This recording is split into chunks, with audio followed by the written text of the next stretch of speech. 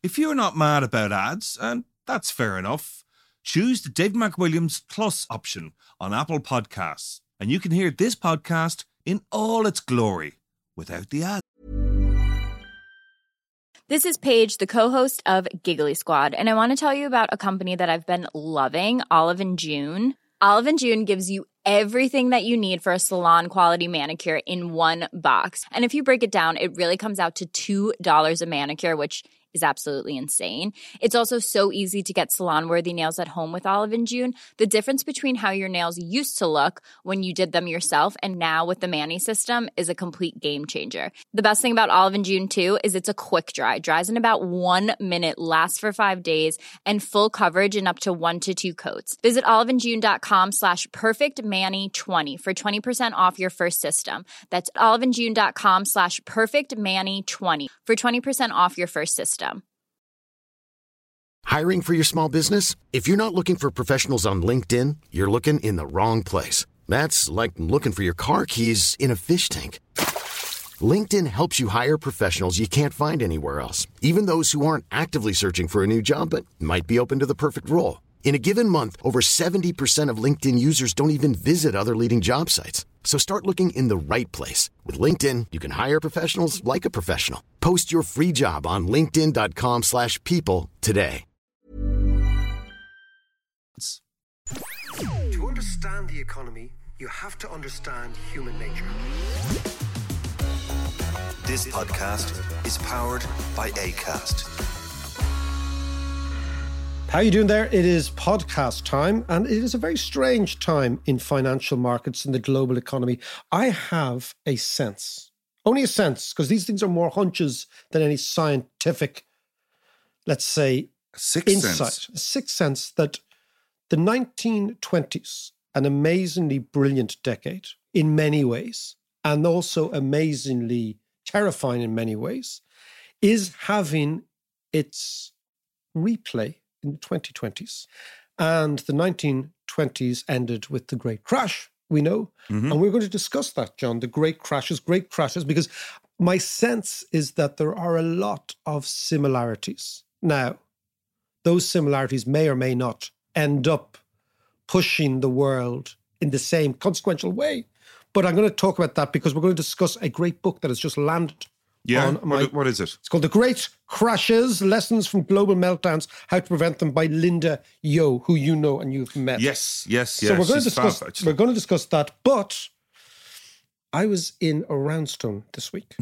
I was in King's Bar in Roundstone. A fine establishment. A very fine establishment. And I was sitting there talking about, you like this because you're into nature, the impact of mink on wildlife. Oh, yeah. Right? Yeah. That apparently minks have been released into the wild all around Connemara.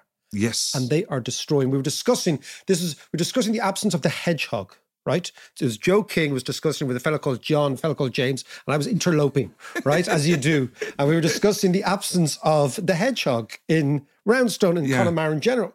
And the gents were telling me it's because of the mink. That the mink is a brutal scavenger and it's killing everything. Yeah. In its wake. It's a fabulous animal. But it's killing everything. Yeah. But it's one of those predators that has to be admired. You know, not for its fur.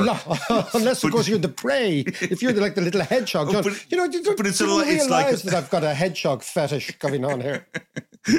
Another one of your many fetishes. Yeah. But you know what's interesting, though? I just thought you might have enjoyed the conversation. I'm also going to tell you about a view that they have about Connemara being turned into a theme park, which I thought was a very interesting view. Oh, right. Yeah, I can imagine that. Then, but just on mammals, you know that Ireland has very few mammals, native mammals, compared to middle-aged man in the my UK. For instance, no moles in Ireland. And what actually happened was that because of the Ice Age? Exactly. That they were all the mammals were migrating as they do. Didn't get here quick enough. Exactly. And Ireland was cut off from the mainland. But it's really interesting. So there's a very different collection of mammals in Ireland than there are in the rest of Europe. And we're not half as diverse, are we? No, not at all. But that makes sense if you're the last bit of the continent where everyone is migrating to. Exactly. So when mink, who are not native, are released, they go crazy. and they don't have a natural predator. Precisely, which is a bit like if you read *Sapiens*, you know, the book by Yuval Harari, and he talks about when humans arrived on the Australian continent 50,000 years ago. The human was a natural predator that had never been seen before and didn't have a natural predator to keep our population down. Yeah. And he talks about the total decimation of diversity, of animal diversity in Australia within 10,000 years of us arriving. Yeah. We killed everything. And they brought with them rats, mice and rabbits that were not native to... Which also carried diseases, which And destroyed. they just destroyed, they ate everything. And the huge population booms. And they still have big problems with that now. And you see, this is what happens. You go to King's for a few scoops and you're talking about Extinction Rebellion. The other point, and I'm going to come back to, is we were discussing about planning for housing down in the countryside. And the lads, they were all local lads, they were making the point that the National School in Roundstone, where I got married, or where you and I have gone to for many, many years, had, around the time I got married, about 25 years ago, right? The foggiest day ever. The most brutal day ever. I love it. It was a great vision. It was a great Connemara day. The clouds came in. Yeah. And you saw absolutely nothing. Nothing. You could barely see the hand in front of your face. I know, it was brilliant. Perfect summer's day in Ireland. Perfect summer's day in Ireland. Great day for a wedding. Yeah. And the church leaked as well. That's right. The rain was lashing in on the roofs. Anyway, but they were making the point, back then, there were 125 kids in the local national school in Roundstone. Now there are 19. Wow. And they're making the point that the reason this is that the locals can't afford to live there. Nor can they get planning permission. So if their uncle gives them a half-acre land, right, they can't get planning permission to build. So they're not living there, right? Why can't they get planning permission? They just said it's incredibly difficult for them right. to get planning permission to build. And I was just sitting there listening to them and just mulling over that. I think it's worthy of a podcast, this idea. And we're going to go to people down the country, particularly down the west of Ireland. And what they're saying, of course, is that every time a house comes up, it's, bought by somebody from Dublin or Galway, G4 as they call it, right? Yeah. And where you see this manifestation of it is in the local national school. Because if the local national school dies, the community is dying. Yes. That's the thing. Yeah. So we'll talk about that again, and whether it's planning, whether it's not planning. But one of them was just like saying sometimes they get the impression as locals that Ireland wants to turn Connemara into a theme park. Into like a Disneyland. I can see that. I can understand Disneyland for tourists. Yeah. And with no prospect for the locals to live there, to live a full life. Yeah, you can live a life servicing tourists 3 or 4 months a year, but to live a full integrated annual every month life. So let's discuss that. Roundstone wouldn't be alone in that either, I'd say. But we can discuss that at length. Now we're going to go from that, John, from mink, from one-off housing, and from the extinction of mammals in Australia to great crashes. Don't say we're not eclectic on a Tuesday morning. Indeed. So, John, let's go to London. Linda Yeo, one of the finest economists writing, great macroeconomist, I think originally from Taiwan, but educated in the United Kingdom. And she has written she wrote a great book a couple of years ago on great economists. That's right, yeah. It was basically it's a biography, a short but succinct and beautifully well-written biography of great economists, right? And it's a really wonderful thing to do. She did a great show in Kilconomics that year. Yeah, exactly. Yeah. And now she's back with great crashes, great economists, great crashes. And again, it's taking the same thing. It's 10 crashes and what we can learn from them. And given what I said at the top of the show, which is that I have the feeling that we are moving into a period where these will become considerably more rather than less frequent. Right. I think it's interesting to talk to Linda about what she gleaned and found out from writing this book. So let's go to London. Linda, lovely to see you. Yesterday, I meandered up to Dubray Books, which is here in Dún Laoghaire, not a big shop. And there it was on the very first day of publication, The Great Crashes, Lessons from Global Financial Meltdowns and How to Prevent Them. Oh, David, that is such lovely news to hear. And I'm just delighted to hear the book is out in, Ireland the same day. I mean, this is terrific. No, it's great. It's wonderful. So we're going to go quickly into it. It's a history of crashes. One thing we know in economics is that financial crashes repeat themselves. Not always the same, not always in the same time frame, but it's something we can almost bank on, that these things will come around and then they'll go. And you've done a great service by outlining. The weirdest thing is, I have either lived through or participated in almost all of them, which shows how dated I am, how ancient I am, except for the savings and loans in the United States. So let's start. We talk about first the sort of phenomena that are booms and busts and crashes. Give me the top line on those things. Why are they repeat themselves? Why do they happen? What do we learn from them? Great question. So the book covers a near century of financial crashes since 1929. And there's 3 phases of every crash. And the first one is euphoria. The second one is credibility of policies to try and resolve it. And the third one is the aftermath. And that is determined, as you would expect, by the first 2. So why do crises repeat themselves? It's human nature. It's when you see prices go up, whether it's stocks or housing, there is a sense of euphoria, so that is the first phase of every financial bubble. And then inevitably too many people pile in. And the most damaging part is not necessarily that they pile in, is that they pile in with debt. So the amount of debt is what determines when the bubble bursts, what happens. So if the debt is huge and it brings down the banks, those are the kinds of crashes that have the worst impact on people's lives. Those are the ones that lead to recessions. But some big crashes actually have no economic impact on people's lives. For instance, in 1987, it was the worst one-day crash of the US stock market to date, and the economy barely felt a blip. So that is the first phase. The second phase is the resolution phase. So are there credible policies to try and make sure that when the inevitable bubble bursts, it doesn't devastate people's lives? So I cite a study by the International Monetary Fund that says the first 10 months are absolutely essential. So I write about the Japanese crash. They didn't take 10 months. They took more like 4 years. And you can see the aftermath, decades of stagnation on the back of that. And then on the aftermath, I outline a number of different financial crises, all sorts of varieties of them, from housing to stock markets to currency.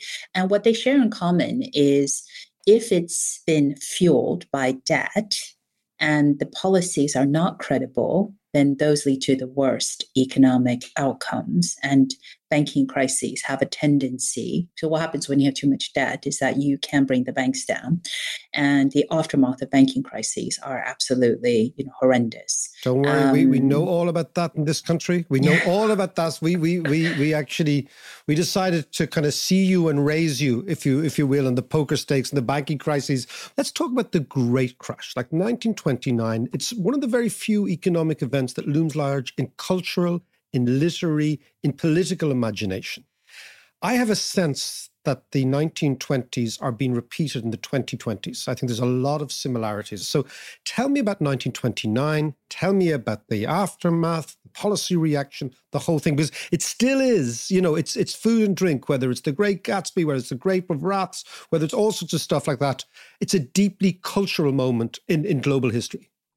Yeah, completely agree.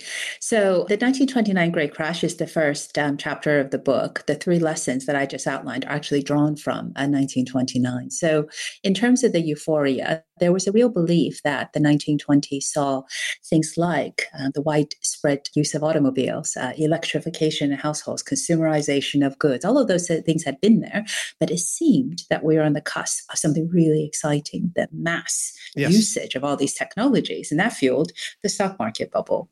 And then when the stock market bubble burst, the amount of people who had invested margin, meaning they borrowed money to do so, meant that it ended up to be a devastating crash. So again, the debt part here is key. So people were borrowing other people's money to bet on the market. And then once the market collapsed, they had to pay that money back. So they had to find that money from somewhere. Exactly. And they borrowed from the banks. And so it became this huge banking crisis. And That irrational exuberance is a term that comes up later Yes. with the dot-com bubble. But this idea of exuberance, euphoria, fueled by debt led to, at one point, bank failures, massive unemployment, complete devastation. So the second phase of the resolution was absolutely another place where lessons could be learned. So 1929 was the crash. 1933 was the bottom of the economic disaster. That's 4 years. 4 years. Yeah. So I write about 4 years. I mean, just think about that. The Great Depression was just the worst. And so FDR literally had just been elected a few days into the office. He shuts down all the banks for the weekend. And then he does this famous fireside chat where he convinced people it would be better to put your money in the bank than under your mattress. And it was credible, not just because he had come in, shut out the banks and, really focused on the resolution part, but because he had legislation backing that up for him. So in other words, there was no deposit insurance until that point. So people rightly pull their money out of the bank. Yeah, because they were may not. Yeah, absolutely. Made perfect sense. But that also came in after FDR came into office. So he did what his predecessor, Hubert Humphrey, could not do for years, which is turn the crisis. So after his fireside chat, I'm sure they held their breath and waited until Monday. And it turned out people were queuing outside the banks once again, but they were queuing to put their money in and not to take their money out. And that was the turning point of the Great Crash of 1929 and the nadir of the 1930s Great Depression. And the aftermath, and this is also another lesson, is we know the Great Depression lasted throughout the 1930s. There was a second recession in 1937, 1938, known as the recession within a depression. And the cause of that was because of premature withdrawal of government policies, monetary policies, fiscal policies. So how policies operate matter a huge deal for people's confidence and for support of the system. And withdrawing it too soon meant that the Great Depression lasted throughout the 1930s. It actually didn't really end until the start of World War II, roughly thereabouts. So that's why the Great Crash looms so large, because we never want to repeat the 1930s. So your great question allowed me to draw out the three phases that I'm describing, because that's where all the lessons, that lots of policymakers are keen to learn about actually stem from. Absolutely. And it is the one that has almost, you could say, a happy ending to it, which is the fact that the economy did recover. Now, let us propel ourselves forward.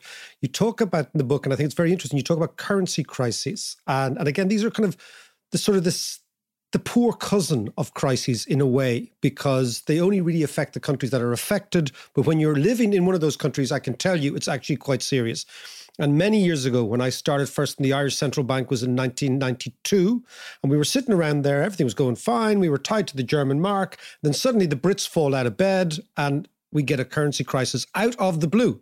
Comes out of the blue. You talk about these crises, but you talk about the Latin American crisis. You talk about the Asian crisis in 97. In 97, I found myself bizarrely on Halloween night at the IMF's annual bash in Hong Kong, right in the eye of that particular storm. Explain to me how these work and why it's significant for now, because right at the moment, we have many countries that still have currency arrangements. They're still trying to follow the dollar. They are coming under pressure. They come under pressure regularly. Explain to the listeners this idea of currency crashes. Absolutely fascinating, David. This is why I love talking to you.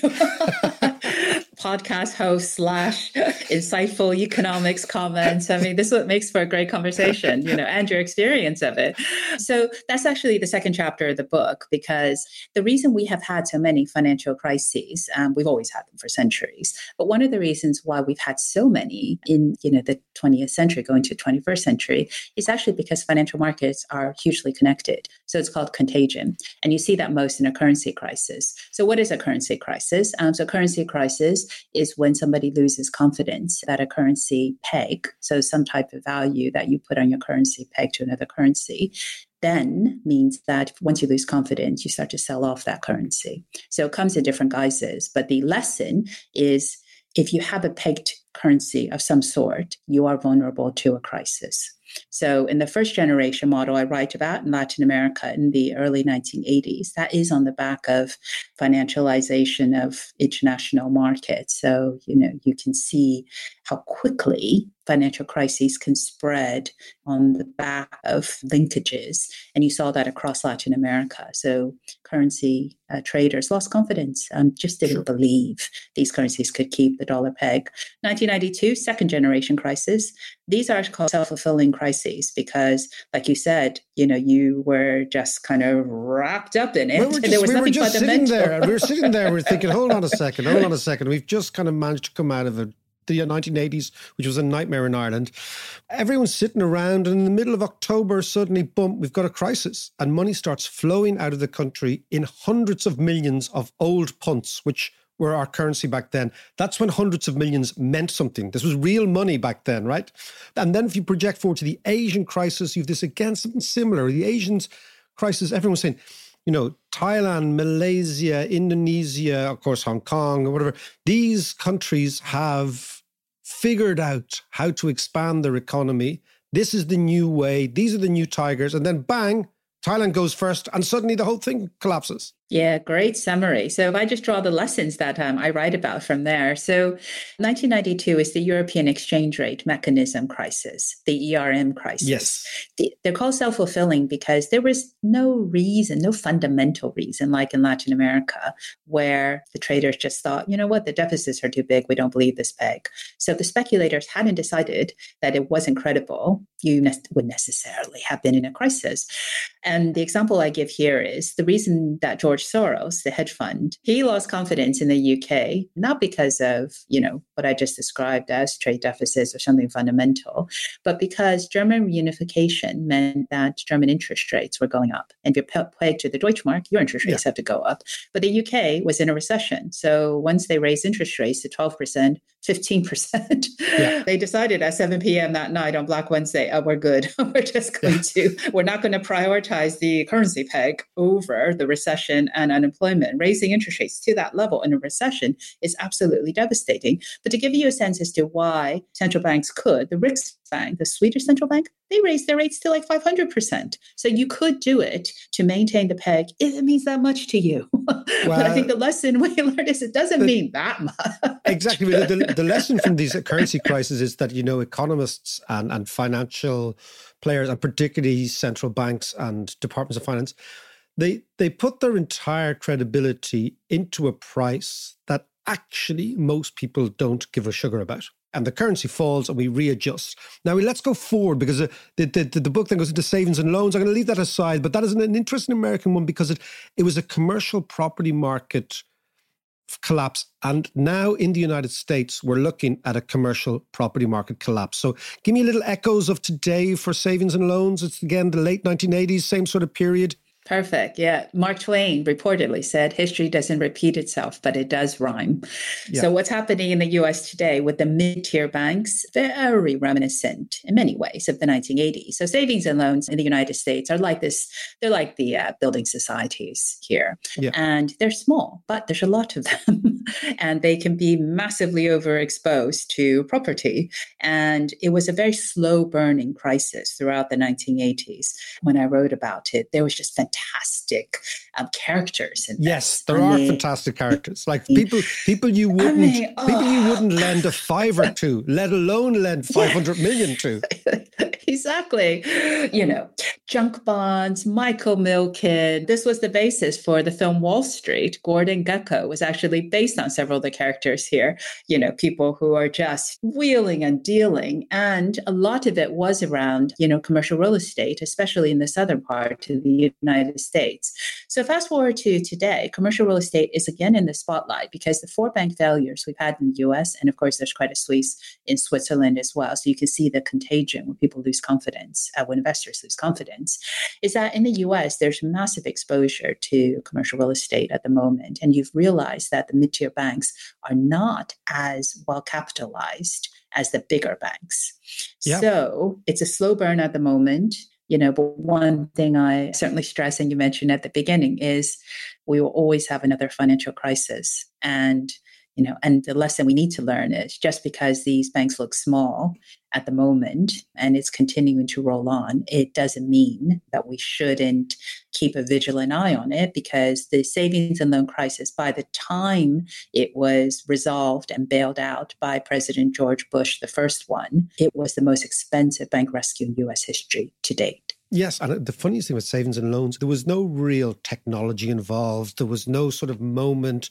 There was just kind of low interest rates and people in the banks decided, I want a piece of that. And again, it does look, and we're going to come back to it later on in our discussion, that the savings and loans is an interesting template for these mid-sized banks in the United States right now. Let us project forward. We'll keep going. We're going quickly, right? To the dot-com. I think one that many of our listeners probably will have first come across sort of crises, when the dot-com crises. You're talking the early 2000s. That was a funny one, because that was all to do with a perception that the world is changing. And the nub is the fact that the speculator loves a bit of technology because it gives them super normal profits if it works. Tell me about that one, the dot-com crash. Yeah, that was just, it's probably one of the ones that when I was writing about, you just marvel at the stories. I mean, you had, so you can say in a sense, maybe the companies were just too early. So everyone got really excited in the late 1990s about this thing called the internet, and buying things online and not having to go into a physical store. However, everybody at that time was largely still using dial-up modem. Yes, I remember the sound of it. You remember them, David? Yeah, the bing, bing. Dialing up. Yeah, exactly. And so somebody would be like, get off the modem so I can make a telephone call. Yeah. I mean, that was the era in which we lived. And yet you had these .com companies, Pets.com, Garden.com, and they hadn't made any profit. They were spending huge amounts on these websites, some of which wouldn't load properly because of the dial-up modem. No, I remember. And investors were piling in, and there was such euphoria. We were at this technology turning point. Like you said, this is the era of e-commerce. But maybe they were just too early. Maybe they were too exuberant. Maybe they were slightly irrationally exuberant, which is where the term actually comes from. And you don't get a sense that some of these companies were, I'll give you the example of what I mean. So the guys who ran Garden.com, they had no gardening experience, but they have done, business before. But the thing I always mention is they didn't even like gardening as a hobby. So there was, so when you want to think about, startups, fast forwarding to today, I think obviously the technology has matured. E-commerce is absolutely massive. And you do have founders who are, they can really see there's passion in a way that maybe in the earlier ones just, hadn't gelled by that point. So dot-com bubble, absolutely huge. It burst, as you would expect with all of these things, but the policies were credible at that point. There was the United States really made an effort to not just cut interest rates, but you even had, and this is actually very important as well, there were incentives to help people buy cars, because remember, this is also after 9/11. And so there was a second element to the support that was needed. I remember that. So it became a really shallow recession. However, still a recession. And, and the lesson fast forwarding to today is we now have a tech bubble, which is deflating. Well, actually, as I write about in the book, pretty much, I think 80% fall in values of some companies counts as a deflation. Yeah, that's a crash. Yeah. So it's still playing out. So again, looking at it is we will always have this excitement around technology. People will pile in. It's very hard to know, as in the dot-com bubble, if it's a bubble or a shift in fundamentals. Yes. How you view today's tech buildup is exactly that. Is it fundamentally we shifted into an era of, tech companies that are, transforming software as a service, all sorts of things? Is it a bubble? But I guess the lesson here is if you're going to pile in, try not to do it with too much debt, because let's look at now, because I mean, what tends to also happen before all these, euphoria is financed by debt. It means there's a massive monetary expansion to facilitate everything. So lots of people are looking at the last 12 months, 18 months as, look, is this the beginning of something absolutely major, where you have huge crashes in tech companies, you have a withdrawal of liquidity, you've got all sorts of geopolitical and political problems, you've trade problems, etc. And you also have the sense that the very easy money of the last couple of years, compounded by the pandemic, that the bill for this has not necessarily been paid, that there is an invoice on the table and somebody's going to have to pick it up. What's your sense now, given that you've done the book, you've done the 100 years?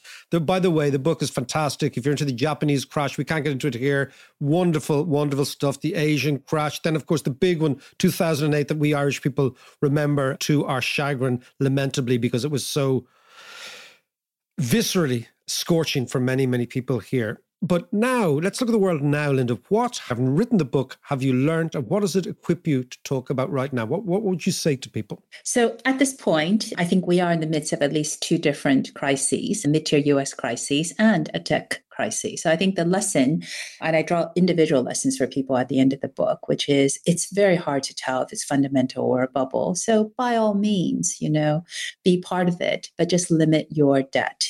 And in this part of the cycle, also be very careful if you're going to, for instance, crystallize those losses in the market by either coming out. So I'm thinking people with their pensions, right? So this is not a great point. There's a lot of volatility. So just get some advice. Be very sure that this is the right part to come out of the market, because the market, we say the market, but there's different markets. And then I would finally say your point about interest rates is spot on, because cost of borrowing is higher. And that is going to dampen economic activity, which is, and I write about the cost of living crisis, lots of different factors pulling together here, but it just makes that debt very hard to repay for companies as well as for people. So credibility of policymaking to be on top of that is challenging when policymakers are focused on, cost of living, inflation pressures, when the financial stability part is also actually trying to pull the other way, that you would need interest rates to do many things, and it can't really. So the big lesson is central banks now have macro prudential tools. So they have other instruments to try and deal with financial stability. Along with the expression smart casual, macro prudential tools is one of the scariest expressions in the English language, because absolutely. So, and also it's very new. We only brought it in about 10 years ago. So I think that the lesson here, and we have learned it over the past few crises, is if you have an objective, you need a tool. So price stability, you got interest rates. Financial stability, you need another tool. So, so having some type of a look at loan to value ratios, looking at banks' capitalization, that's what macroprudential tools are trying to do. And I think that's where it is going to be tested now because of current conditions. Absolutely. Hugely important, I think. And I think to just, very finally, the last chapter of my book is actually called The Great Reset, which is, we've come through these crises. The pandemic was absolutely awful for so many people. It is time to have a great reset. Think about all these crises that we've had. What have we really learned? I think what we've learned is we can make choices to be fairer, greener, and have a society which gives people flexibility, more control over their working lives. We can vote for politicians that give us credible policies that provide a greener environment, and we can push companies to do better on sustainability, on, their responsibilities to the communities, the kind of ESG point. So all of those things means that we should be re-examining what we've learned from financial crises and have a great reset. And I think, look at all these things and say, how do we want to live? What kind of world do we want to live in? And we can, all do our part. Because the one big lesson from a century of this is, the consensus shifts. And if you've learned the lessons, the consensus can shift in a positive way to make sure that society is fair, gives support to people who need it, and, can be more stable. We just have to all pull together and vote for those people who give those to us. Well, that's the big imponderable. But just before you go, I want to ask you, right? Because you've obviously enjoyed writing the book. You've had fun with it. The book zips along. It's a great read. What have you learned about us humans from writing this book? I've learned that humans are resilient. I've learned that humans can't resist a good set of rising asset prices. Exactly. And sometimes you'll get it right. Sometimes you'll get it wrong. Sometimes it's fundamentals and sometimes it's less so. But what I have learned is, even in the worst crises, society not only comes through, but can come through better. And I think that's been a great That's a pretty nice one. Lesson from me. Linda, we will see you at Dalkey. You are coming for the Sunday afternoon. You and I are going to sit down. We're going to discuss this book in more detail at Dalkey. I can't wait to see you. But in the meantime, congratulations. It's a wonderful read. Thank you, David. Can't thank you enough for inviting me to do this and for kindly hosting me. I can never think of a better host than you. So I'm absolutely thrilled and looking forward to Dalkey, which is going to be terrific. As you know, in Ireland, flattery gets you everywhere. See you soon. Mac, before we go to a break... That's the confused John's antenna are confused head. What happened on Halloween night in Hong Kong? Oh, I'll tell you all about that. Do you want to do that now or after the break? After the break. There's never been a faster or easier way to start your weight loss journey than with PlushCare. PlushCare accepts most insurance plans and gives you online access to board-certified physicians who can prescribe FDA-approved weight loss medications like Wegovy and Zepbound for those who qualify. Take charge of your health and speak with a board-certified physician about a weight loss plan that's right for you. Get started today at plushcare.com/weight loss. That's plushcare.com/weight loss. plushcare.com/weight loss. Quality sleep is essential. That's why the Sleep Number Smart Bed is designed for your ever-evolving sleep needs. Need a bed that's firmer or softer on either side? Helps you sleep at a comfortable temperature? Sleep Number Smart Beds let you individualize your comfort, so you sleep better together. J.D. Power ranks Sleep Number number 1 in customer satisfaction with mattresses purchased in-store. And now, save 50% on the Sleep Number Limited Edition Smart Bed for a limited time. For J.D. Power 2023 award information, visit jdpower.com/awards. Only at a Sleep Number store or sleepnumber.com. Life is full of awesome what-ifs, and some not so much, like unexpected medical costs. That's why United Healthcare provides Health Protector Guard fixed indemnity insurance plans to supplement your primary plan and help manage out-of-pocket costs. Learn more at uh1.com.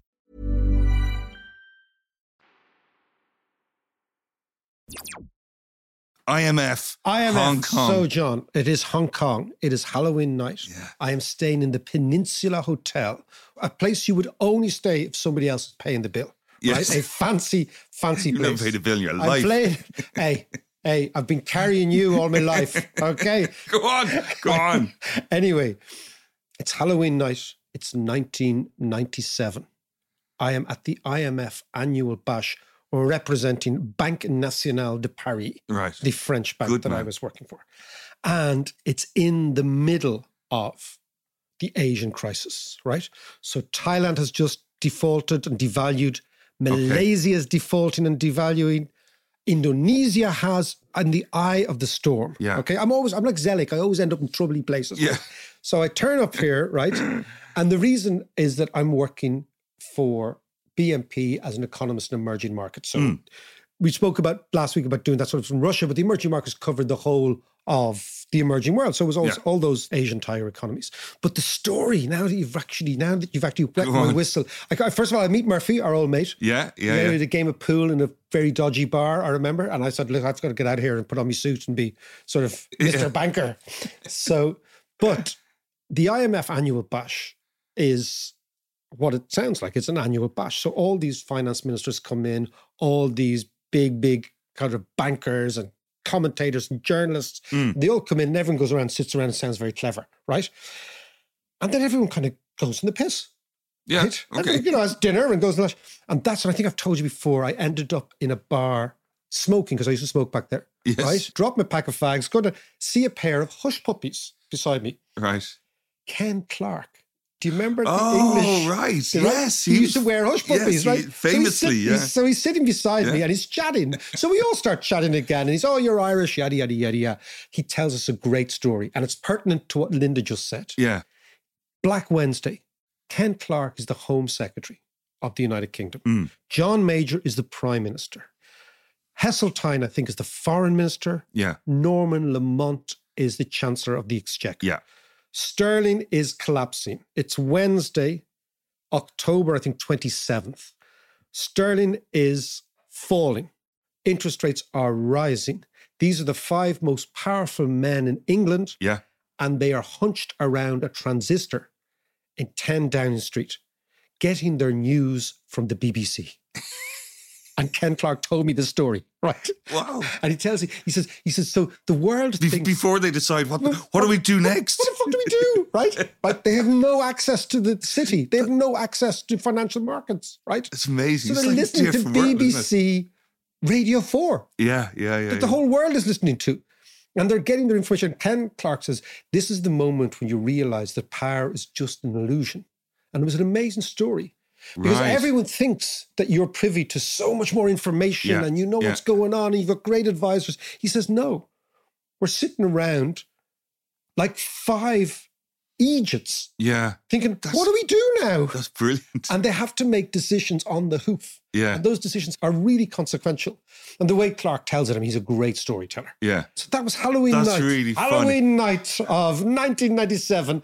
And it was actually a fascinating time to be at those sort of meetings, because one of the things that's always informed me, as you know, is this sort of my understanding of the disconnect between what people perceive powerful people to know and what they actually know, and what people perceive those in power to be able to do and what they're actually able to do. And it's interesting because now you'd always have somebody there who's in the middle of it tweeting it out in real time. Yes, exactly. Whereas then it was like, with no information. Absolutely. With no information. Let me take it back to Linda there, because there is one point that I do, there's many points you can pick up on, but one point in particular is she was talking about tools and financial tools. I'm looking at one.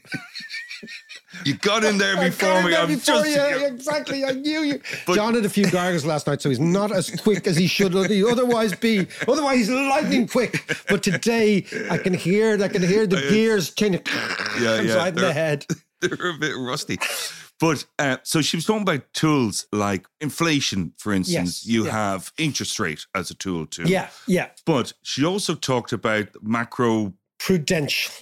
Right. Yes, as I said, I've always thought that smart casual is the most terrifying expression in the English language. If anybody says, what's the dress code? It's a smart casual. Like, oh my God, there's going to be problems, right? So macro-prudential is, again, one of those indecipherable economic terms which seems to go out to mangle the English language. So prudential means looking after the house, right? Yeah. Prudential means being prudent, being careful, right? Yeah. Macro means the big economy as opposed to micro. Yeah. So macro-prudential means being careful what you do with the economy. Right? So think about this. Okay. So what does that mean, right? It means how can the central bankers of the world, again, it all comes back to 2008. All these tulips missed it, right? And then after it happens, they say, oh my good God, we missed it. So now we're going to put in things to make sure we don't miss it again. Yeah. Right? Okay. Get out the macro-prudential book. So we get out the macro-prudential book. Except we go to the library, we get out the macro-prudential book, and we come up with Tune into Radio 4. What did they say? Yeah, exactly. Tune into this podcast. That's where they get their information. Exactly. So they get the macro-prudential tools. So basically, the problem is, right, interest rates, very blunt instrument. Right now, we're experiencing the problem. Central bankers want to eradicate inflation. Inflation has taken off. They raise interest rates. But raising interest rates tends to precipitate recessions. Recessions mean that loans go bad. Okay, that loans that were taken out in good times are not being able to pay back the bad times. So the added consequence of that is that banks become more fragile, right? So you raise interest rates in order to crush inflation, but you might end up crushing your banking system. So they said, okay, we need to come up with another tool, right? Yeah. And this is just, another tool is basically a whole set of ratios that banks can't lend above, a whole set of capital adequacy ratios that they have liquid assets, a whole sense of you need on your balance sheet these types of assets and you can't lend out too much. Problem with all that is banks are cleverer than regulators. Right? Because the regulator has always got a top-down view. It's basically like, it's why thieves are always a little bit ahead of those who they rob from, as a general rule. So what has happened here is that all these rules and regulations that regulators put into place after having missed the crash are simply a target to break for most operators. Right? That's the first thing. And therefore, as a consequence of that, you have these constant problems with central banks and banks. There was a good piece written by Mervyn King, who's the former governor of the Bank of England. Yeah. Don't always agree with him, but he's a clever fella. And he wrote a piece in the Financial Times last week, which said that banks should have an open-ended source of finance from central banks. They should have an overdraft, a constant overdraft. Right, okay. And that constant overdraft should allow them to deal with financial crises. But surely that just gives them a license to go crazy, because they're always going to be bailed out. This is the moral hazard argument. Right, yeah, that if I give you, it's a bit like you say to your kids, don't worry, you'll have an overdraft tomorrow. Yeah, and what do? They go into town and spend it. Absolutely. And they say nothing. Yeah. And they don't tell you until the bill comes in, till the invoices thing. Clearly something happened in the McWilliams household. That happens all the bloody time. Just remember I was telling you, our kids, the difference between the issuer and the user of money. They think I'm the issuer. Yeah. Right? They think we've got a little money machine down the basement, like a potato peeler. Yeah, Just print. grind it out. Anyway, that's macroprudential. Right. Okay. It's yet another gimmick introduced by central bankers and regulators to try and right human behavior. But human behavior is at the epicenter of all this. The great expression is the worst financial decisions are taken in what appear to be the best of times. So we, as this beautiful emotional animal, we always get overconfident. Yeah. Right? We always try to say, this time it's different. It won't happen to me. I'll buy that. That'll go up. Or I'll get out before everybody else. And it never happens. Which is why we go up and we go down.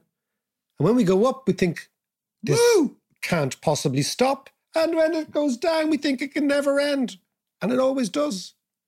And we dust ourselves down, John, and we start again. And that's where we're going to end. Into King's Bar. 2 cheese and onion, 2 pints of stout, and then you can tell me all about minks. Right.